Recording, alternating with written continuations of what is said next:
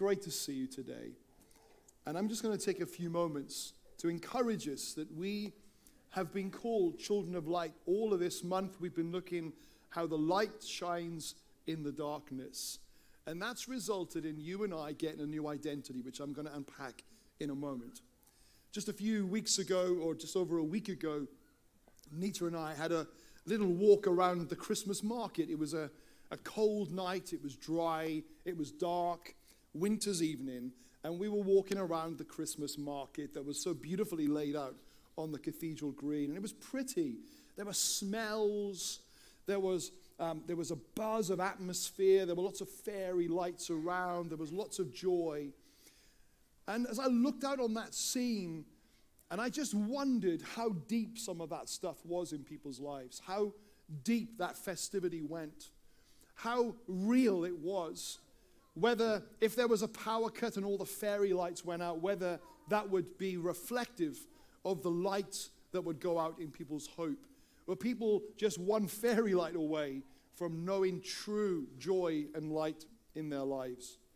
And then this last week, something happened that you may have noted. And that was that the shortest day of the year took place just a couple of days ago. The good news about that is that we are now on our way to summer. Every day has a little extra amount of daylight. And I love sunshine. In fact, the 20th of June is going to be the longest day next year, and the sun will set at 9:50 p.m. Can you imagine that? That's coming. We got that all to look forward to. But darkness, dark days, have a real impact upon people. They have an impact on us physically, psychologically, in so many ways. Darkness is understood to be something that has a definite, real difference that it makes within our lives. And we live differently today to many years ago. If you go back to the days before electric was created, often people would work to the hours of daylight. So the winter was shorter working days. And you sort of went into semi-hibernation when the sun went down and you had a shorter working day. Today we have electric lights that extend that working time. So if you're glad of electric, just think if it didn't exist, you could have had shorter working weeks right now. And then in the summer, they would work longer when there was longer hours. Always a bit of a downside to that, isn't it? But today, we've sort of tamed the environment, and we have the same working hours, winter or summer. And in a way, our body is just not designed for it. Our frame, our understanding is just not designed to engage in a way because darkness makes a difference. And I know that when there's a lack of daylight, it can impact in so many ways. Experts have said this, that living without light can cause a number of consequences. It can create exaggerated emotions. No, it can't. Yes, it can. It can create hallucinations. It can create a rise in blood pressure. It can create extreme tiredness, and even strokes can be caused by excessive exposure to darkness, to not having light. The NHS finds that cases of depression are increased in the autumn and the winter. Professor Russell Foster, a neuroscientist at the University of Oxford, he commented, he said, if people lived in darkness for long periods, then we know that this will cause problems. For example, it will cause a change in metabolism, change in mood, in fact, a change in everything. Darkness heightens our fears, it increases our sense of vulnerability, and it makes us potentially feel more alone. Living in darkness is not good. We were designed to live in the light. But the Bible talks about another sort of darkness. Not the darkness that we experience when the lights go off and when the sun sets. But there is another darkness, another reality that the Bible talks about. It says that there is a form of darkness that Jesus came to address. In John's Gospel, chapter 8, verse 12, Jesus said this, "Again Jesus spoke to them, saying, I am the light of the world. Whoever follows me will not walk in darkness, but will have the light of life."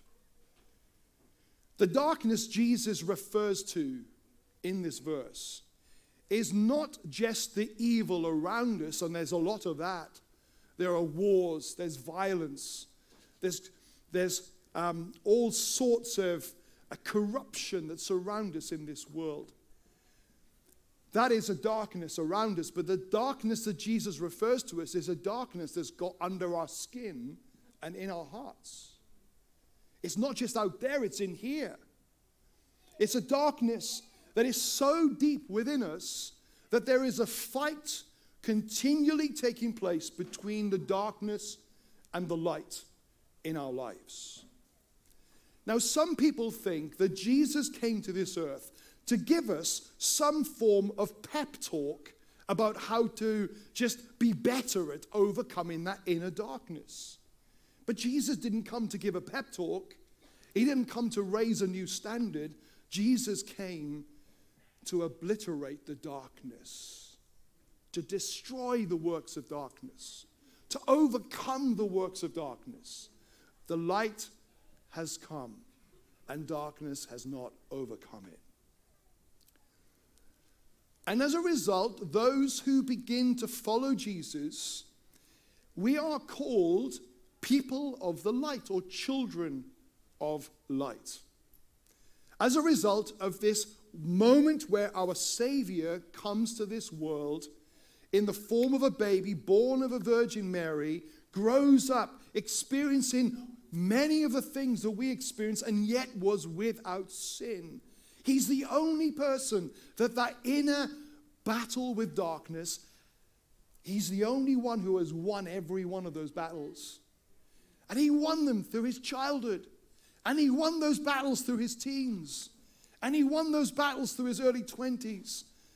And then we read of him coming to 30 years of age, still winning the battles of darkness. Darkness had no finger on him. Darkness could not touch him. And he was tempted and tested in every way. He didn't have a simple, easy life. And then he gathered some people together and he began to teach them about the light. And he began to call others to become children of the light.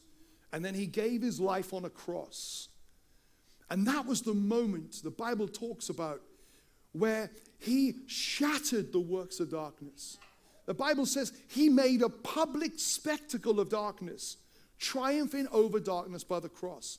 That was the moment. There was a physical earthquake took place in Jerusalem as he died. That there were other signs. There was a big curtain in the temple which represented the unreachable presence of God. And at the moment Jesus died, that curtain tore in two. Because Jesus came and the light shone in the darkness and conquered and won victoriously. And that light shines today. And as a result, you and I are called children of the light. In fact, Ephesians 5 verse 8 says these words, "For once you were full of darkness, but now you have light from the Lord. So live as people of light." In another verse in 1 Peter 2, it says these words, "But you are a chosen race, a royal priesthood, a holy nation, a people for his own possession, that you may proclaim the excellencies of him who called you out of darkness into his marvelous light." This gospel transforms. The victory is not just a victory out there. It's a victory that takes place in here. It impacts the very struggles right at the very center of all of our lives and our hearts. Now, I don't know if you've ever experienced complete darkness. There have been some moments, I think particularly a number of years ago, I had an opportunity when I was visiting some friends in India. I had an opportunity to go to one of these dark room experiences. We had to leave our illuminated watches and our phones in a locker outside, and we walked in, we were given a stick, the door closed, and we could see nothing. And you know what happens in those moments is your eyes begin to try to adjust. They only need a little bit of light. If you're out on a very dark night, even a little bit of starlight, it causes your pupils to expand in order to try to take in any traces of light you can find anywhere so that you can still see. And it's amazing, sometimes you can walk into a room that feels dark, and after a few moments, your enlarged pupils, a little bit of hue of light around, and suddenly you can begin to see around you. But I don't know if you've been in a place when your pupils expand and there is nothing they find that will allow them to even adjust to see. It's just complete and utter darkness. No one can see in this total darkness. But our eyes are always trying to. If you've ever been to a darkened cinema or a theater, and then you leave and you go out through the fire exits they often cause you to leave from, and you walk into a sunny day, for a moment your eyes are trying to adjust because your pupils were enlarged to take in more, and now they're getting too much and they're quickly trying to dilate in order to adjust to the environment. And this other darkness that's within us and this other darkness that's within the world, it's always trying to cause us to be blind to some things that are there. It's trying to give us an inability to see things as they are. And it has an impact upon our perspectives, our hopes. Darkness wants to eliminate hope from your life. Darkness always wants to take away peace and joy. And there are times when this darkness will try to blind our perspective from seeing any rays of light or hope. And it can feel too much. But we read in the scriptures that when the light of Christ shines, it's so brilliant, it's so magnificent, that actually if you've ever tried, and don't do this, but if you've tried to stare at the sun, it's just too much. It's millions of miles away. And yet its brightness is so significant that you can't even look at it from millions of miles away. And the sun, Jesus, the brilliance of God, the light of Christ, is so magnificent that the eyes just cannot fully comprehend and cope with it. It's simply too much. And this light of Christ, born into the world on that first Christmas morning, is so bright that even the Apostle John, writing in Revelation 1, he says this. And remember, John, on the Isle of Patmos where he wrote this, would have been used to seeing the Mediterranean sun rise and set every day. The glorious, beautiful sunshine. He knew what it was. And he said these words on a revelation of Jesus. He said, his face was like the sun in all its brilliance. That's the light of Christ. It's not just a cute baby in a manger. It's the brilliance of a light that is way beyond the comprehension of our eyes. And we also see someone else who encountered Jesus. Saul, who became the Apostle Paul. While he was on his mission of darkness to destroy the church, Saul had an encounter with Jesus on the road to Damascus. And in Acts 9, we read of this. And it says, as Saul was approaching Damascus on this mission, a light from heaven suddenly shone down around him. And he fell to the ground and heard a voice saying, Saul, Saul, why are you persecuting me? Just a few verses later in verse 8, Saul picked himself up off the ground, but when he opened his eyes, he was blind. So his companions led him by the hand to Damascus. There is such a brilliance to the light of Christ, and it can be tempting to shield our eyes, to try to not look at his glory. And I find that it can be also so easy for our eyes to become adjusted to the dark so much that we resist looking to the light. If your eyes have ever adjusted to that point where the darkness is now the new norm, the light doesn't feel comforting. The light feels confronting. The light feels like something to hide from and resist, not something to run towards, because our eyes have become accustomed to the dark. I've seen people shield their eyes and turn away from the light of Christ. Their eyes have adjusted to the darkness of this world, and they choose that living in darkness will be better than looking to the light. They hide their life in shame. They don't want to see what could be seen. They don't want to know who they really are. They don't want the light to reveal things to them. They would just rather stay in the darkness because their eyes have adjusted to the dark. And I know that darkness is not good for anybody. But I've also seen those who are children of the light. And maybe there's a pattern of behavior, something that you've got involved in, something that has been an act of darkness, something that has been the enemy's strategy on your life. And your eyes just have become dulled. And there's a darkness that begins to grip your heart.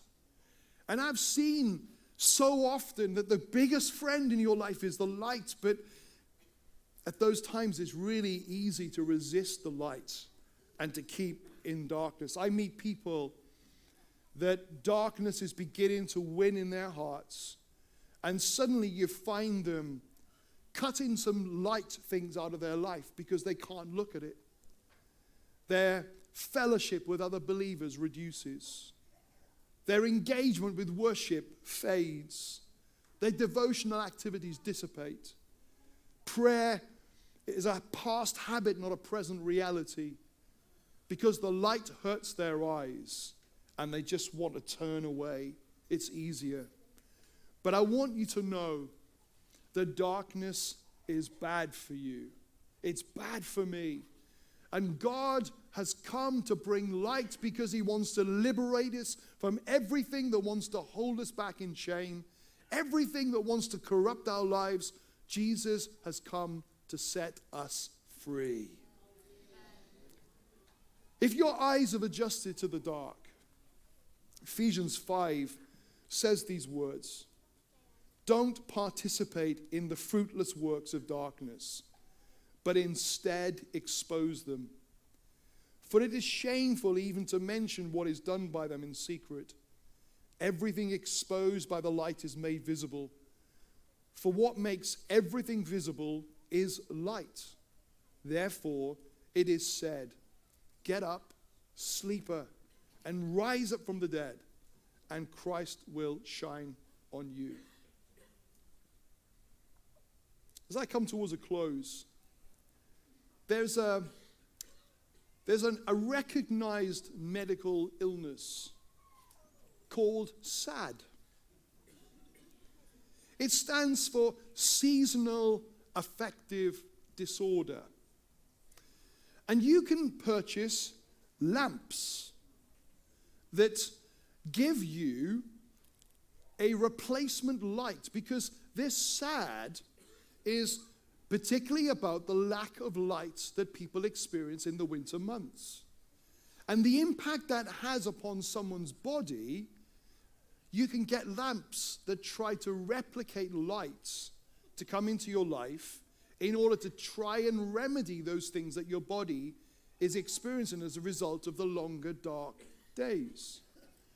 The NHS website says this: the light produced by the light box simulates the sunlight that's missing during the darker winter months.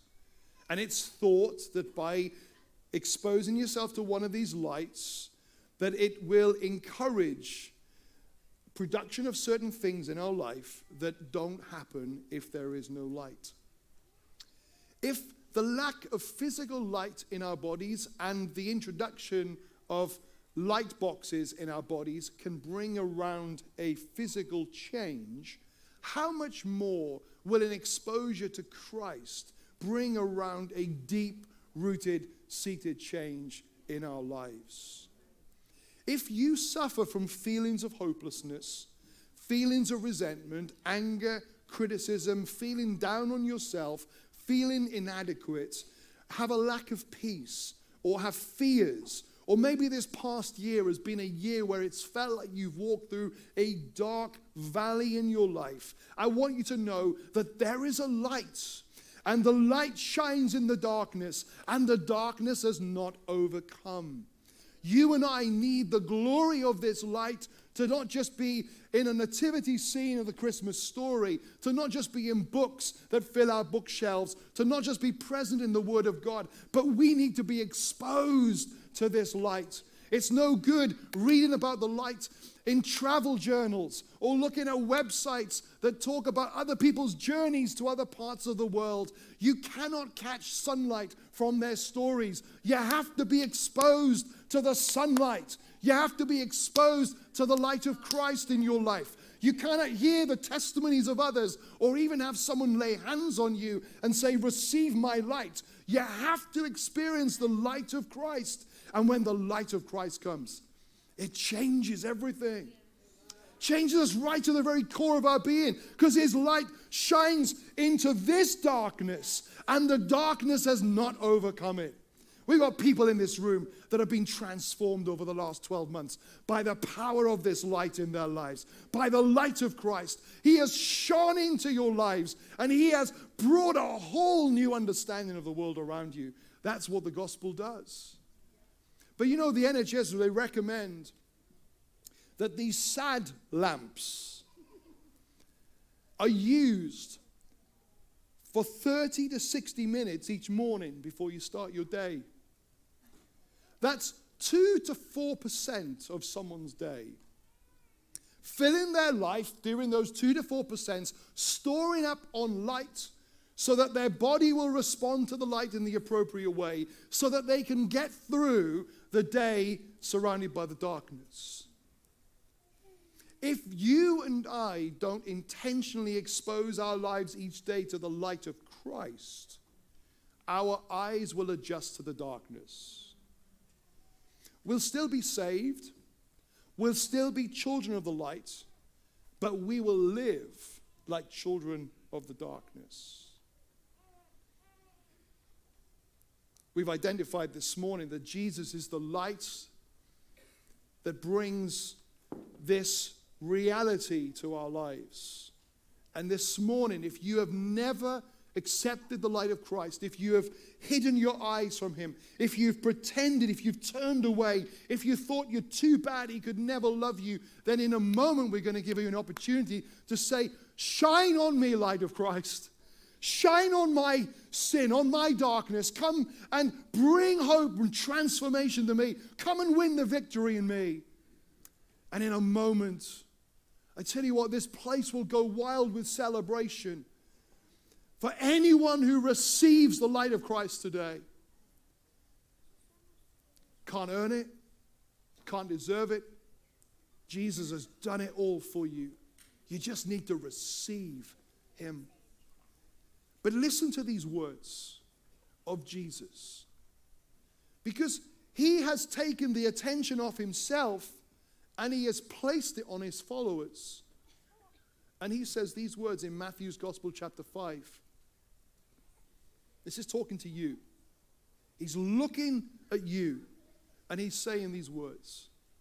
You are the light of the world. You. Me. We're the light of the world. Because The light of Christ illuminates so brightly in our lives that we're like candles walking around in this world, taking the light of Christ with us.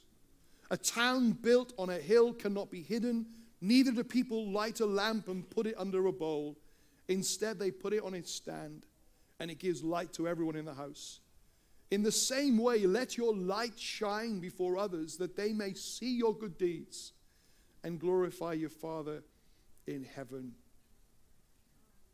Church, let me speak Isaiah 60 over your life. Arise and shine, for your light has come, and the glory of the Lord shines over you. For look, darkness will cover the earth, and total darkness the peoples. But the Lord will shine over you, and his glory will appear over you. Hallelujah. Shine over you. Let's pray together. Kids, you have been brilliant this morning. And in a moment we're going to celebrate that. But we're about to move into, I would say, the pinnacle moment of our service. This is the moment where people who have walked into this room, overcome by darkness, can leave this room transformed by light. This is a moment. This is a moment that could be marked in your diary for years to come. On Christmas Eve in 2023, the light shone in my darkness, and the darkness has not overcome.